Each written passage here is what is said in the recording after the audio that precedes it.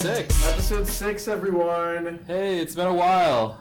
Yes, too long. Too long. It's been too long. It's been too long. But we're back. We're back. We're here in 2017. We're really New year. Yeah, we took a little holiday hiatus, as they say. Reconnected with the fams. So we have an awesome show today. Like we have Margarita Noriega, the executive editor of Newsweek, and discussing the Internet Review book, where she reviewed the Internet of 2016. But first, We got Chris and Ken. Chris Iller and Ken Prouse, they discussed their viral video, 2:30 at a 7-Eleven near Disney World. Yeah, this is a classic of YouTube. A YouTube chestnut, if you will. Yeah. It's an incredible video that has been like exhumed from obscurity. It was this guy had recorded it in like 1987 at 2:30 in the morning at a 7-Eleven in Orlando, Florida. So we got to catch up with the creators, so it's going to be a real treat for us and for our fans. Hi, how you doing? We're filming people in the 7-Eleven this evening. Are you coming in for perhaps a big gulp? Chris has got to make a decision between, what do we have, ma'am? orange and cola. Orange and cola. Chris? The orange. The orange. He's going for the orange. Perhaps if we get a close-up look, we can find out the secret ingredients that makes this Slurpee a 7-Eleven Slurpee. There you go. The freedom. What is this? Can I get a close-up on this? Danish from Severely Kitchens. She's Danish. So what brings you to the 7-Eleven late at night? Your turn. We're from Orlando. Welcome to Florida. Okay. Are you going to Disney? It's one of my favorite videos on the internet, and it's just such an awesome opportunity to get to talk to you guys about. Just a glimpse at a moment in time. It's just like a time capsule, like set on film, pretty much, right? On video, we were too poor to actually afford film. An old film and video joke there. Yeah, I was reading Chris's blog post about just sort of like the backstory about the video and how you guys both were part of the Disney internship program. Is that what brought you guys?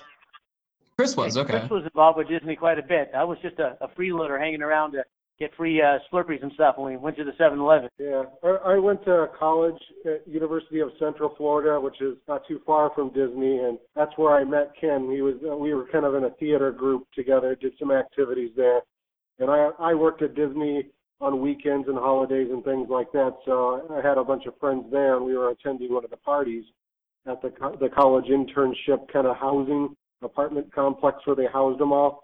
And we left one of those, and across the street was this 7-Eleven. So we stopped by there before we went on to our next stop type of thing. We were just guys without dates running around town with a video camera.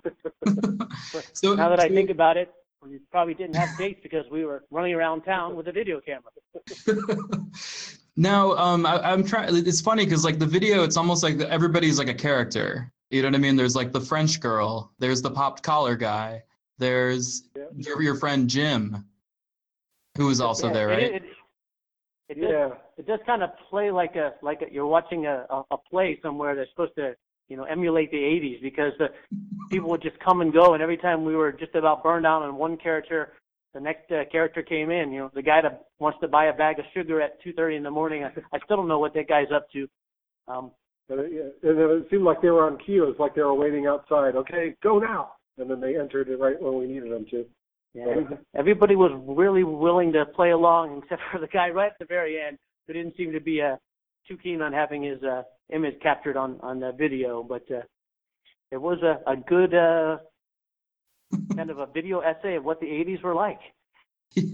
Yeah, it feels like a continuous shot film, like Rope. Like it feels like Rope for the 80s generation. I like the Hitchcock reference there. Well played. Yeah. So we didn't have to fake any edits by zooming into something black and making a cut and start back up. Yeah. It was just one endless stream of strange people shopping at the middle of the night. The only thing we did Hitchcock-wise is I made a cameo showing up in the rearview mirror carried by somebody so that I could appear in my film that I was recording. Yeah, so which is a great shot. That was a nod to Hitchcock as well. Well, I didn't realize that we really did recreate Rope there. And there was actually somebody dead and buried in the van. Yeah, in the back of the van.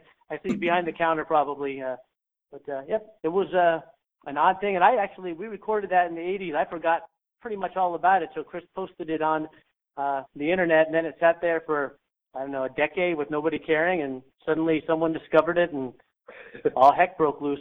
And, I don't want to kid ourselves. The video is kind of fun. It does capture the 80s, but I do believe the French Girl is one of the main reasons why it's popular. It seems like a large portion of the viewers want to watch because there's an attractive French girl carrying around a rearview mirror from her car for some odd reason. Was that ever explained? Speculation of why she was carrying a mirror is interesting. Yeah. What's the story behind the mirror? I can't remember it. I remember they told me at the time, because I think I asked after I met up with them again, but I think it just fell off, and I think she was saying she needed to get some glue that worked, and it was translating like, we need to rule the world or something, or you lost the world. Or it was probably me at 2 a.m. in the morning having an inability to actually understand what people are saying. But yeah, I think she was just trying to fix the mirror. Now, why it fell off in the car, I don't know, but those friends, they're wacky. We had another question. So since the video went viral, I'm sure you guys saw a lot of the comments on Reddit about how, wow, America was so different in the 80s. Everybody's really friendly. I'm a friendly guy, and I still strike up conversations with people everywhere I go, and I think people are still friendly. It's just if I whipped out a camera or a phone to record them, of course they're going to, wave a kind of a red flag now, because people nowadays know that if they're being recorded, it can go viral, it can go on the internet. Even people I'm a school teacher, and I know people these days, ever since phones started coming to school, teachers have to act completely different because you never know when a kid's going to, start recording you to post somewhere. So I think, part of it was just the excitement of seeing those video cameras are pretty large back in the day. When you walked into the store and you saw a camera, some people just want to perform because they want to be on, they didn't know if we were from a television station or whatever. These days, you start recording someone, they may want to, hunt you out because they don't know what you're up to. I think it was still new enough of a novelty, even though being at Disney World, we saw tons of people with those types of cameras. It was still new enough. If you didn't see it in a tourist setting, such as a 7-Eleven gas station, it still seemed as a novelty. That combined with Ken's kind of improv, comedic jokes going on at the same time, just kind of in the late night hour, just kind of made for a fun environment. I honestly think that could be recreated today.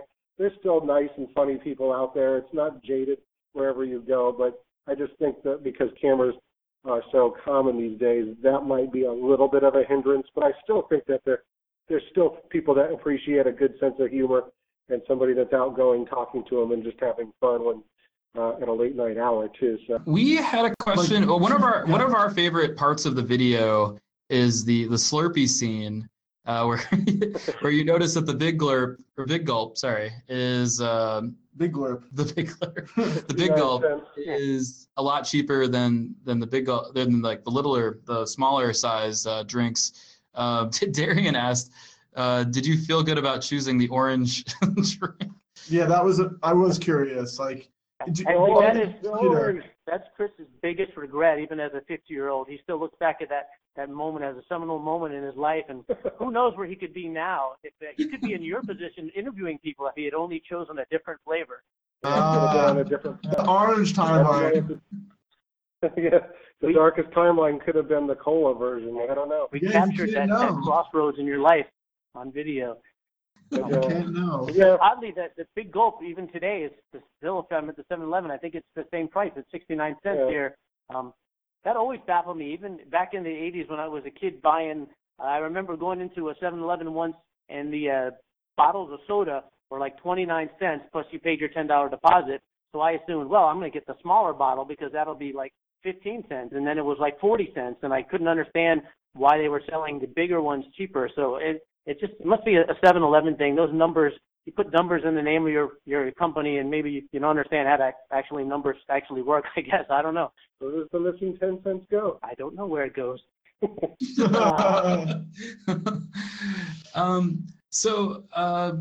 I mean, so like since the video, I guess like, I mean, how is the video's virality, like, has it changed your life any? Like, I mean, like, I mean, I noticed that you said that like there's been different like video licensing companies that have tried to get the rights to it. I mean, like, have people from your past, like, I mean, besides the people in the video, like reached out to you, like people that worked with you or were your friends from Orlando? Like, have they, like, did the video like sort of act as kind of like a like a galvanizer? Yeah, like, oh, these guys are still around, like, or oh, you know what I mean? Just it would jog people's memories about you guys. No, the strange thing is, I get looking at the comments. It seems like everyone who watched it to me was someone I didn't know. When I tried to tell people, hey, I have a viral video, guys, check it out. My friends didn't seem that interested, but yet they would get, as close to 2 million, I think now, views. So for me, I'm not sure how many people. Of course, I'm actually not in it so much, and I don't know if my name's anywhere there. So there could be people that I know, like my next door neighbor could have watched this video and not know it's me because, I only appear slightly for a moment.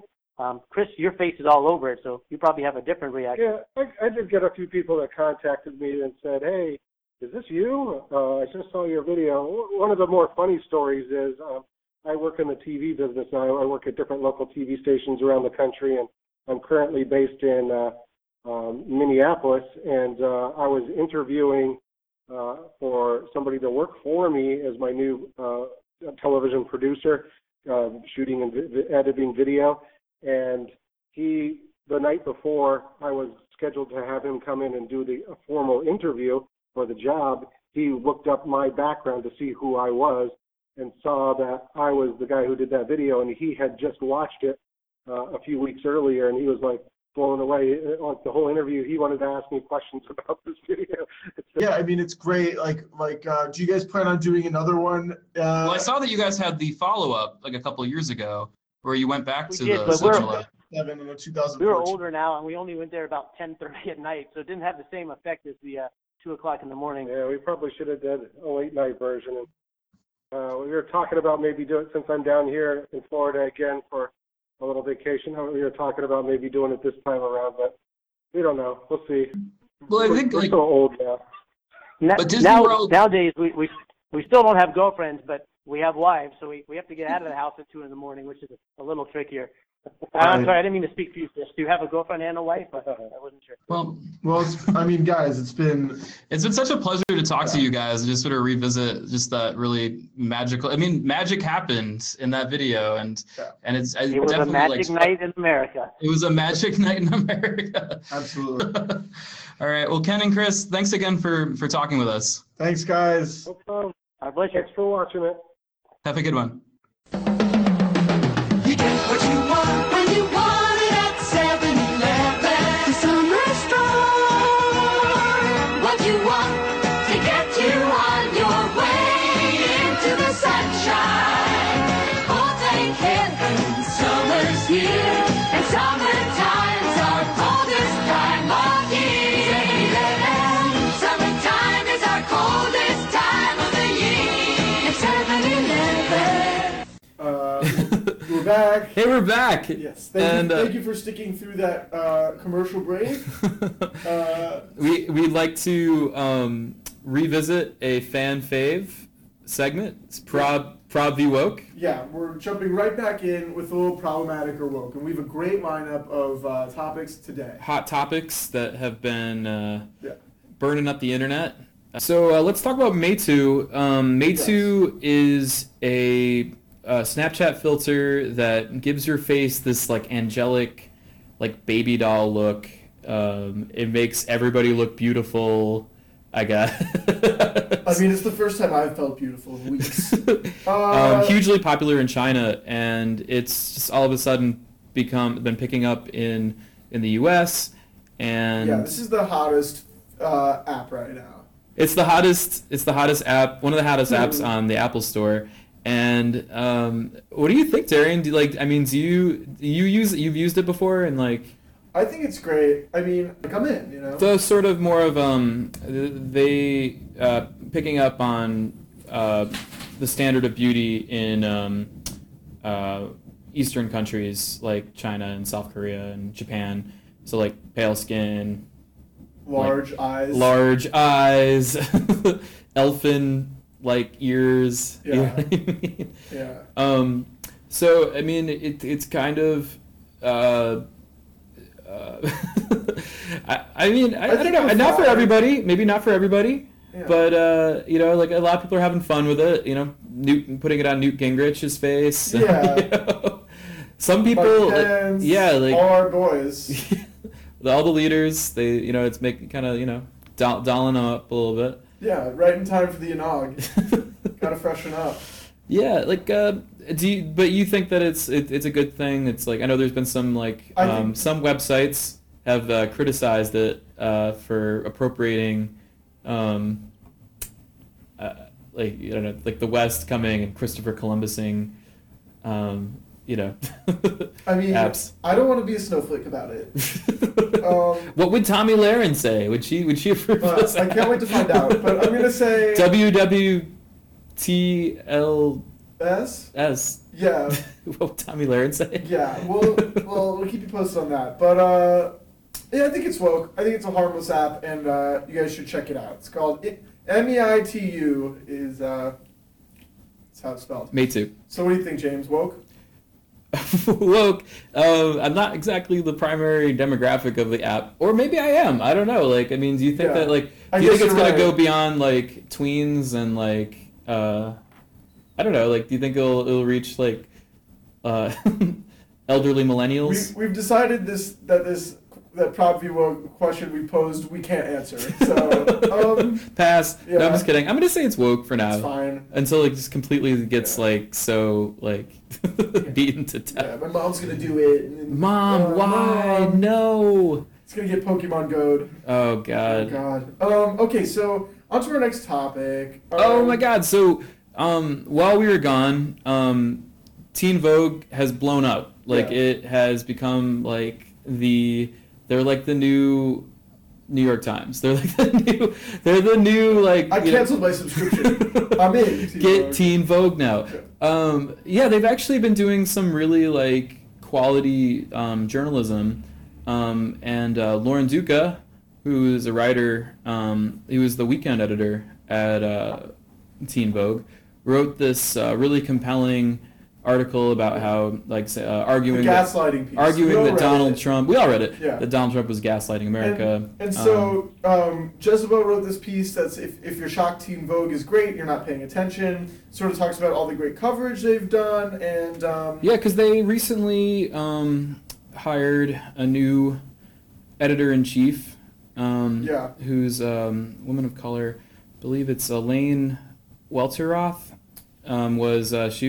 She was promoted from. She was originally the beauty and health director to editor of the magazine, and she is the magazine's first black top editor, and actually one of the few top black editors at Condé Nast Publications.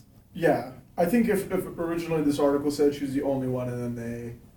Okay, it's like that kind of. Yeah. But regardless, I mean, Teen Vogue's been writing these really nice, easily digestible stories that I think are aimed at teens who are on the go and want their news quick. But regardless, the reporting's been really solid. So woke to Teen Vogue. I would say that like I feel like too often like a lot of I know that like when they started doing more political. I mean, I guess they've been doing political articles before, but when Lauren Duca's article went viral, a lot of editors were saying like, a beauty magazine is doing politics now? Like they were like kind of... You mean like Tucker Carlson was like that? I mean, yeah. Like, right. Well, not just him, but like a lot of... But even like there were... like Playboy, I don't know, like whatever. It's journalism, you can like... Why would you criticize a publication for like pushing itself to cover more serious topics? And I think that teens...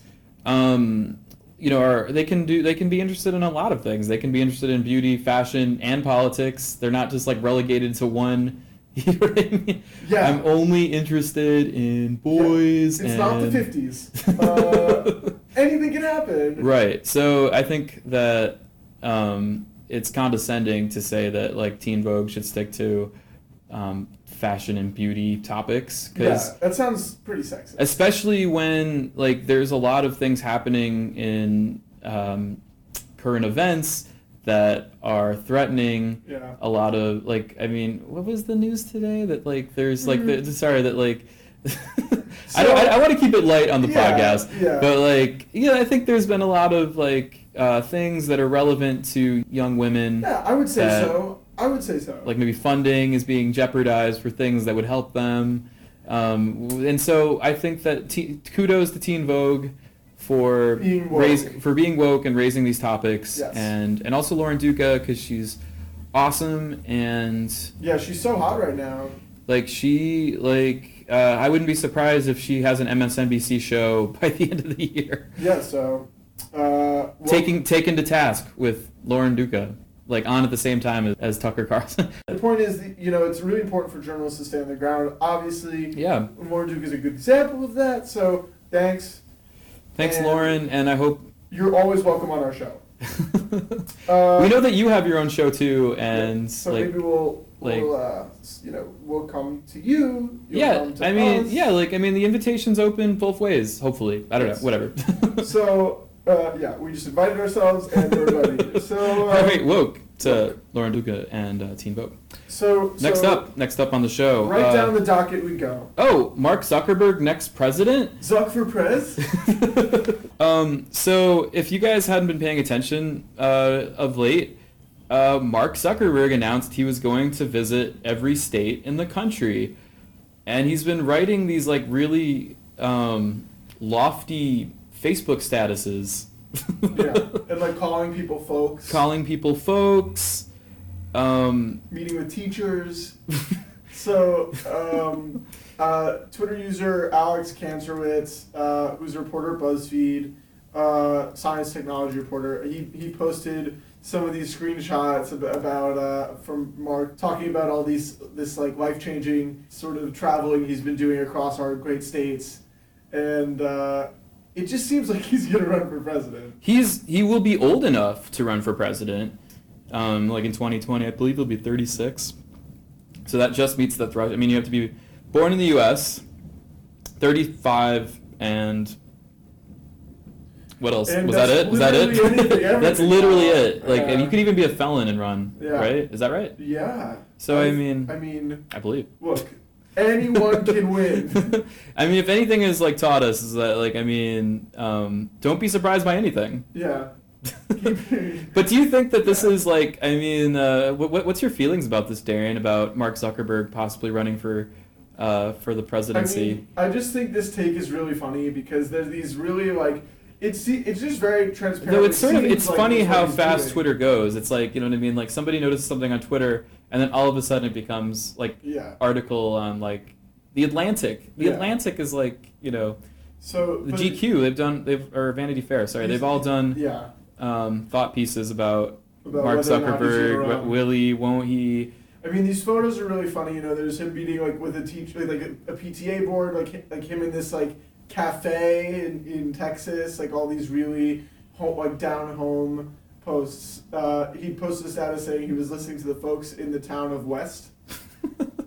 All these quotes about. He also hired, I think Obama's previous campaign manager, who used to work at Uber. Did you catch that part of the of the Mark Zuckerberg saga? David Plouffe. He hired David Plouffe as part of the Chan Zuckerberg initiative to lead policy and advocacy.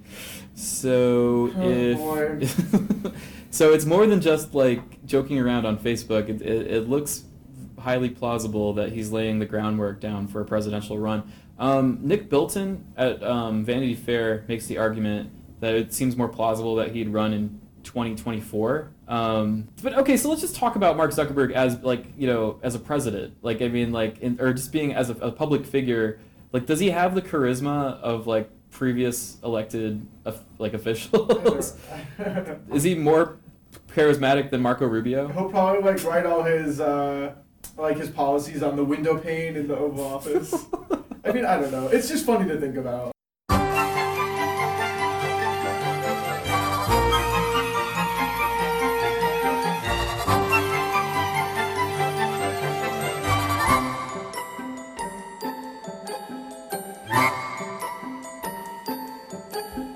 Hey, and we're back. Yes. Thank you guys for going with us on this journey. I'm glad the internet like kind of keeps our mind off of like everything that's going on in the world. Yeah. Or does it? Yeah, Twitter is such a good escape. Yeah. I don't know how you escaped, Darian. I mean, like, I'm just like, I don't know, like YouTube, Just like close my eyes. 2006 YouTube viral videos, like the Fail Army, the Charlie the Unicorn, or the Diet Coke with Mentos, like best of. Yeah. You know. Just like iTunes visualizers. Oh my gosh, that's actually great. Oh man, but I always thought that the Microsoft like do you ever have like the a Microsoft PC? One was more vivid, But the I feel Apple like I was ones, really tripping out. Like the with Apple the ones were Microsoft more one. innovative. Yeah, I got. Did you ever use Winamp? Do you remember Winamp? Is that before your time? I really have to delve into my mind. You know, like when you back in the day, did you have Kazaa? Or like any of those? I had WinMX. Then I used. Oh, WinMX was so good. Yeah, that's OG.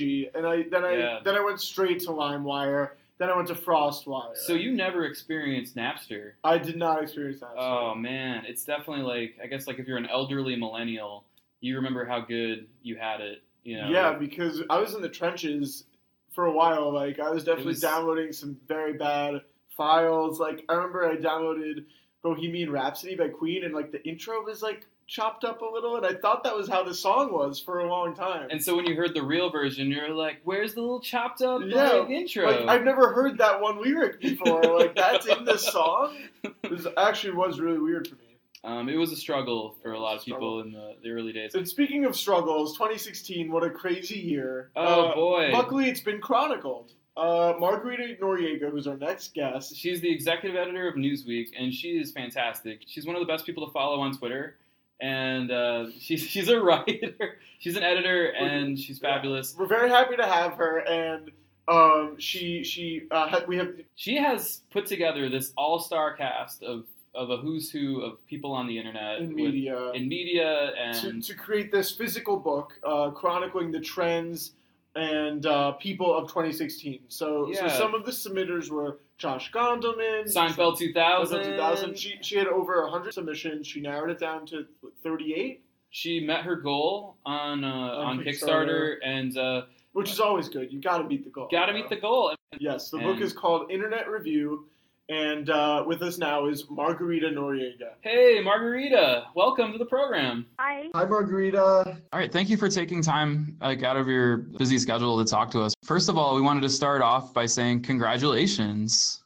Yeah, congrats on Internet Review. I mean, the Kickstarter was a huge success. Thirdly so. Yeah, and you had only your goal was 3,500 for Internet Review. Yeah. So that would have the 3,500. It's funny. I've become like a new fan in like simple accounting skills in the past month, or 3, I should say. Just because I think one of the most important parts of Kickstarters is just to have your math right? Just to know exactly where your costs are going. So the 3,500 was the thing that I needed to hit to make sure 50 contributors got a free book. I was able to pay them $50 each, right? And I was able to print probably about 70 to 100 copies. So that was the 3,500. So anything above that is just me selling, new copies of the book and getting new contributors and paying for the costs that are associated with producing pins, and I'm making a sweater with the book cover on it. So there are a lot of other new swag things that are going along with it. So it's really exciting to expand it beyond just printing 100 books. It's great.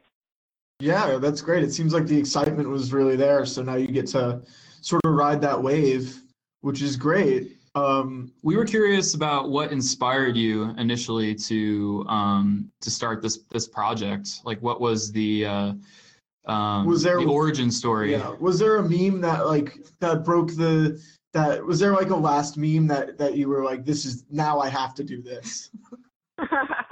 Yeah, I mean, I think I actually wanted to do.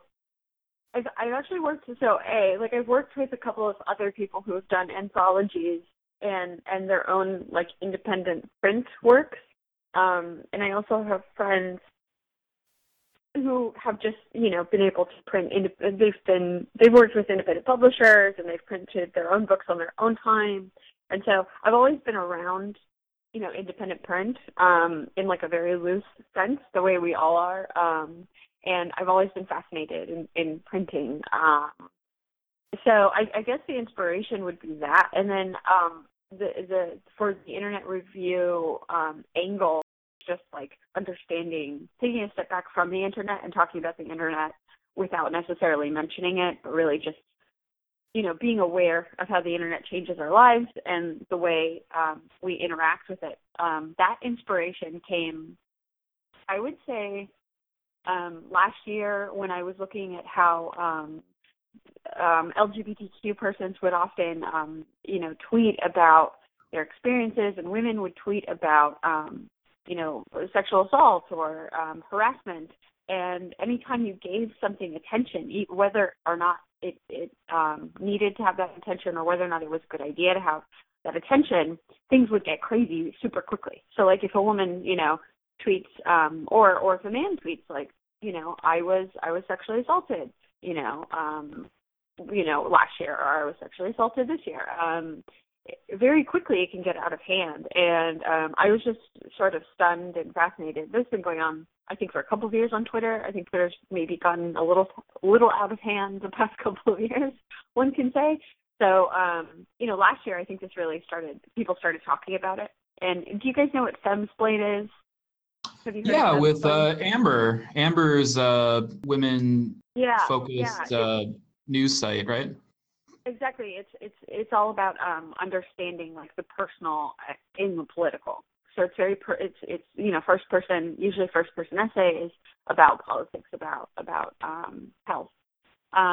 So I think Amber was sort of like really smart about wanting to make a space for women to openly say, like, I hate Twitter, because like taking it off Twitter a little bit. And so I think like it's very similar to that in the sense that like I'm taking a conversation that I'm seeing happen with, hundreds of thousands of people every day, if not millions of people on Twitter every day, on Facebook, on my Facebook feed, and reanalyzing it, looking at it through a new lens, which is how do we actually find value in not just like the things that happen to us personally, right? Because that's we can do that, but how do we find value in the news?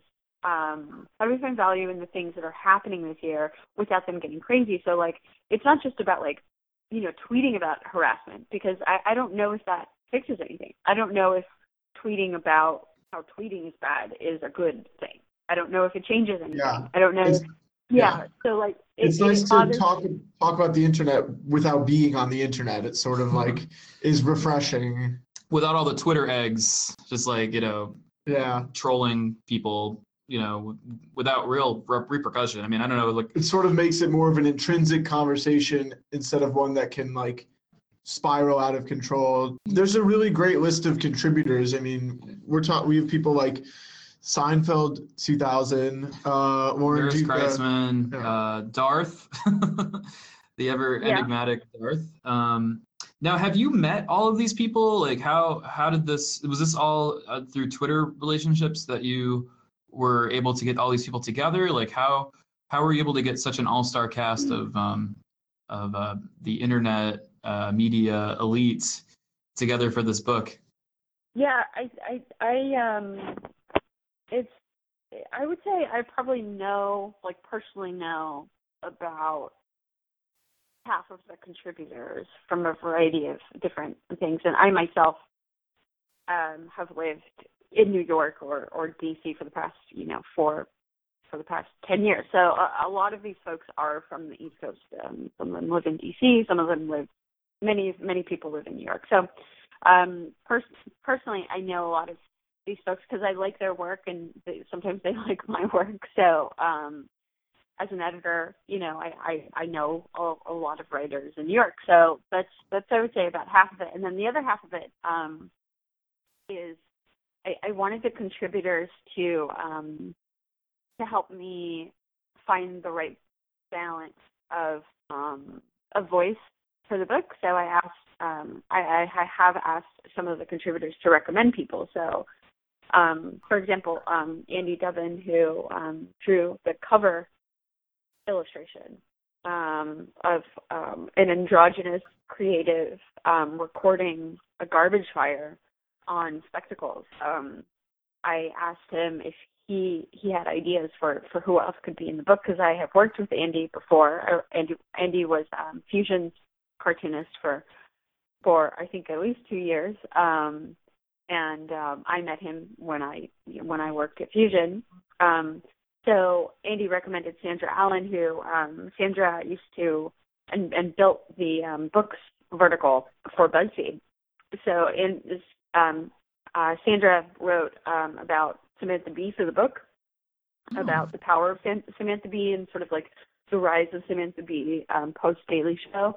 And to me, that's the perfect person to write something like that, because Sandra probably knows far more than I do about the show and about TV in general, because I don't have a TV. I don't really watch TV. So it came a little bit through connections. The connections came through friends, and the rest of it is a little bit open. I have known Seinfeld 2000's owner and Darth's owner, the owners of those accounts for a couple of years now. Like you've met them in person, or you just on the internet? Oh no, I haven't met them. But okay. I know of. Yeah, No one's met them. I don't know. I guess they still remain sort of a mystery, which is kind of fun about the internet, that they're still, you know. Yeah, it is nice. I mean, I'm also like typical writer style, typical writer fashion. I'm obsessed with great personality. So like, so when I see someone do something like Seinfeld 2000, I'm already in love, because it's like a story. It's a story I can think about that I've never thought about before. So yeah, I'm really what Seinfeld 2000 wrote for the book it's amazing. He wrote about the movie Bee. Bee movie? Which was Yeah, Bee Movie. Thank you. It's been so long. It's going to be the 10th anniversary of Bee Movie in 2017, and so Can't believe it's been 10 years. wrote about what Jerry Seinfeld can do to prepare for the 10th anniversary of Bee Movie, and it's hilarious. That's great. That's really sort of been like one of the breakthrough memes of I think 2016, right? It was like the Bee Movie, but every time B is said, like it speeds up. It's classic. I just feel like there's been different, reiterations of that. Hopefully that'll translate to book form. Like you have to read faster every time. I don't. Yeah, we'll have to figure out how to. But no, that's so you would say that the book takes a pretty hopeful turn. I mean, because I guess 2016 has been a bit of a downer year for a lot of people. And would you say that like you try to find? I mean, I guess with the Zika one, you found like sort of poignant message in there. Yeah. Like, what do you think? It's stays on the brighter side, like overall. I mean, it's a typical art book in the sense that like most like art, if you look at like Art in America, or you look at like Bomb magazine, for example, or look at like interview magazine, like Archival, you look at like issues of those from like 15 years ago. It's pretty what do I want to say? Like, it's sort of above. It's not even like a 20,000 foot level, which is it's such a corporate phrase to use, but like it's above that. It's almost like removed. So I would say the book is sort of removed from the internet, both physically and the overall mood of it. So it's sort of like, reading an art book about Leonardo da Vinci's like greatest works. It's like you're not really looking at the art. You're thinking about it. So I don't want people to really look at Harambe, right? It's not like I don't want people to like sit there and stare at a picture of Harambe or like really like invest an hour and a half in thinking about Harambe. It's more about the thought process. So to me, it's like the mood is experiential. It's what people will bring. I think some people, because there are some dark parts in the book. I mean, it's been a very dark year for many people. And there are some extremely light parts of the book because we're human. We need joy and love and laughter and fun, right? And that's also been a part of this year. So I think people are going to walk away from it. Some people are not going to be happy with the fact that I included some more pointed critical pieces, and then some people are going to come away with it feeling like I didn't put enough in it. And I'm interested in seeing what people think. It's certainly not. I didn't certainly try to if anyone walked away from this book thinking I'm in a great mood about the internet now. I love Twitter. I mean, that's definitely not. they wouldn't have read it. So I'm putting together all the essays now just to give you a sense of how many of them there are. I think I have at least 50 or 60 of the essays done. I'm getting another batch of about 15 that I'm working on with new writers to work on this month. So there could be legitimately 70 essays in this thing. So it's really what people take away from it. Great. And when can we expect this to hit shelves or to what do you think will it mostly be sold on the internet, or will it also be available so, in brick and mortar stores, or? Yeah, so the Kickstarter runs through January 5th. So anytime before that, that's going to be the prime time to get the book because they'll get the first edition of it. And then I'm also going to sell some of the books afterwards, but that probably won't happen until a couple of months after I finish the Kickstarter because the Kickstarter comes first. But all of the individual essays will also be published online.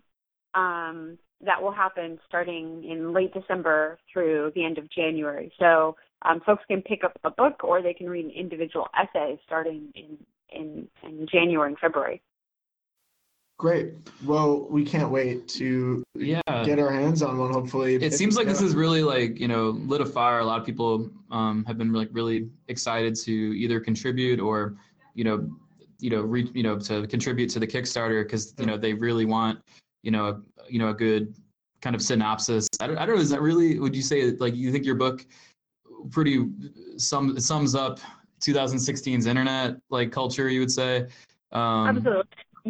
Yeah, for sure. And I a lot of it is just, it's definitely not I'm, the editor and sort of creator of the idea and getting everyone on the train. But it's definitely, it wouldn't be anything without the contributors. The contributors are bringing all of their talents to it. So I'm excited. I'm really excited. Cool. Great. We are too. Yeah, thank you again for taking the opportunity to talk with us, and we're really excited to pick up a copy of it. Margarita, you're welcome to come to Straight Outta Content. We record here at weather.com, so if you want to come and bring a copy, we'd love to kick it with you. Okay. And thanks again for all your help. And again, congratulations on making it above and beyond your goal. Thanks. Yes. Thanks, guys. Thanks, Margarita. Have a good one. Bye. And that's it for us. So we've had a great time. I mean, I hope that everybody revisits 2:30 in the morning at a 7-Eleven. And we love that video. Do you go to the 7-Eleven at 2:30 in the morning, Darian? I know there's one that's near you. I do a lot of things at 2:30 in the morning. I mean, if you need Pop Rocks or you know what I mean, your classic, you want to mix them in with your Captain Crunch or whatever, they got it. So I mean, that sounds like the last thing I would get. Thank heaven, 7-Eleven. Anyways, so that was great. Margarita was great. It's been good. We hope to catch you on the next episode. Yes, and please follow us. Our Twitter is @OutaContent. So I just want to thank again everybody for sticking with the content. Yes, and, guys. Thank you. Thanks again, guys, and we hope to hear from you soon. We'll see you next time. Peace. Oh, #get Kiki Kiki verified. We're out.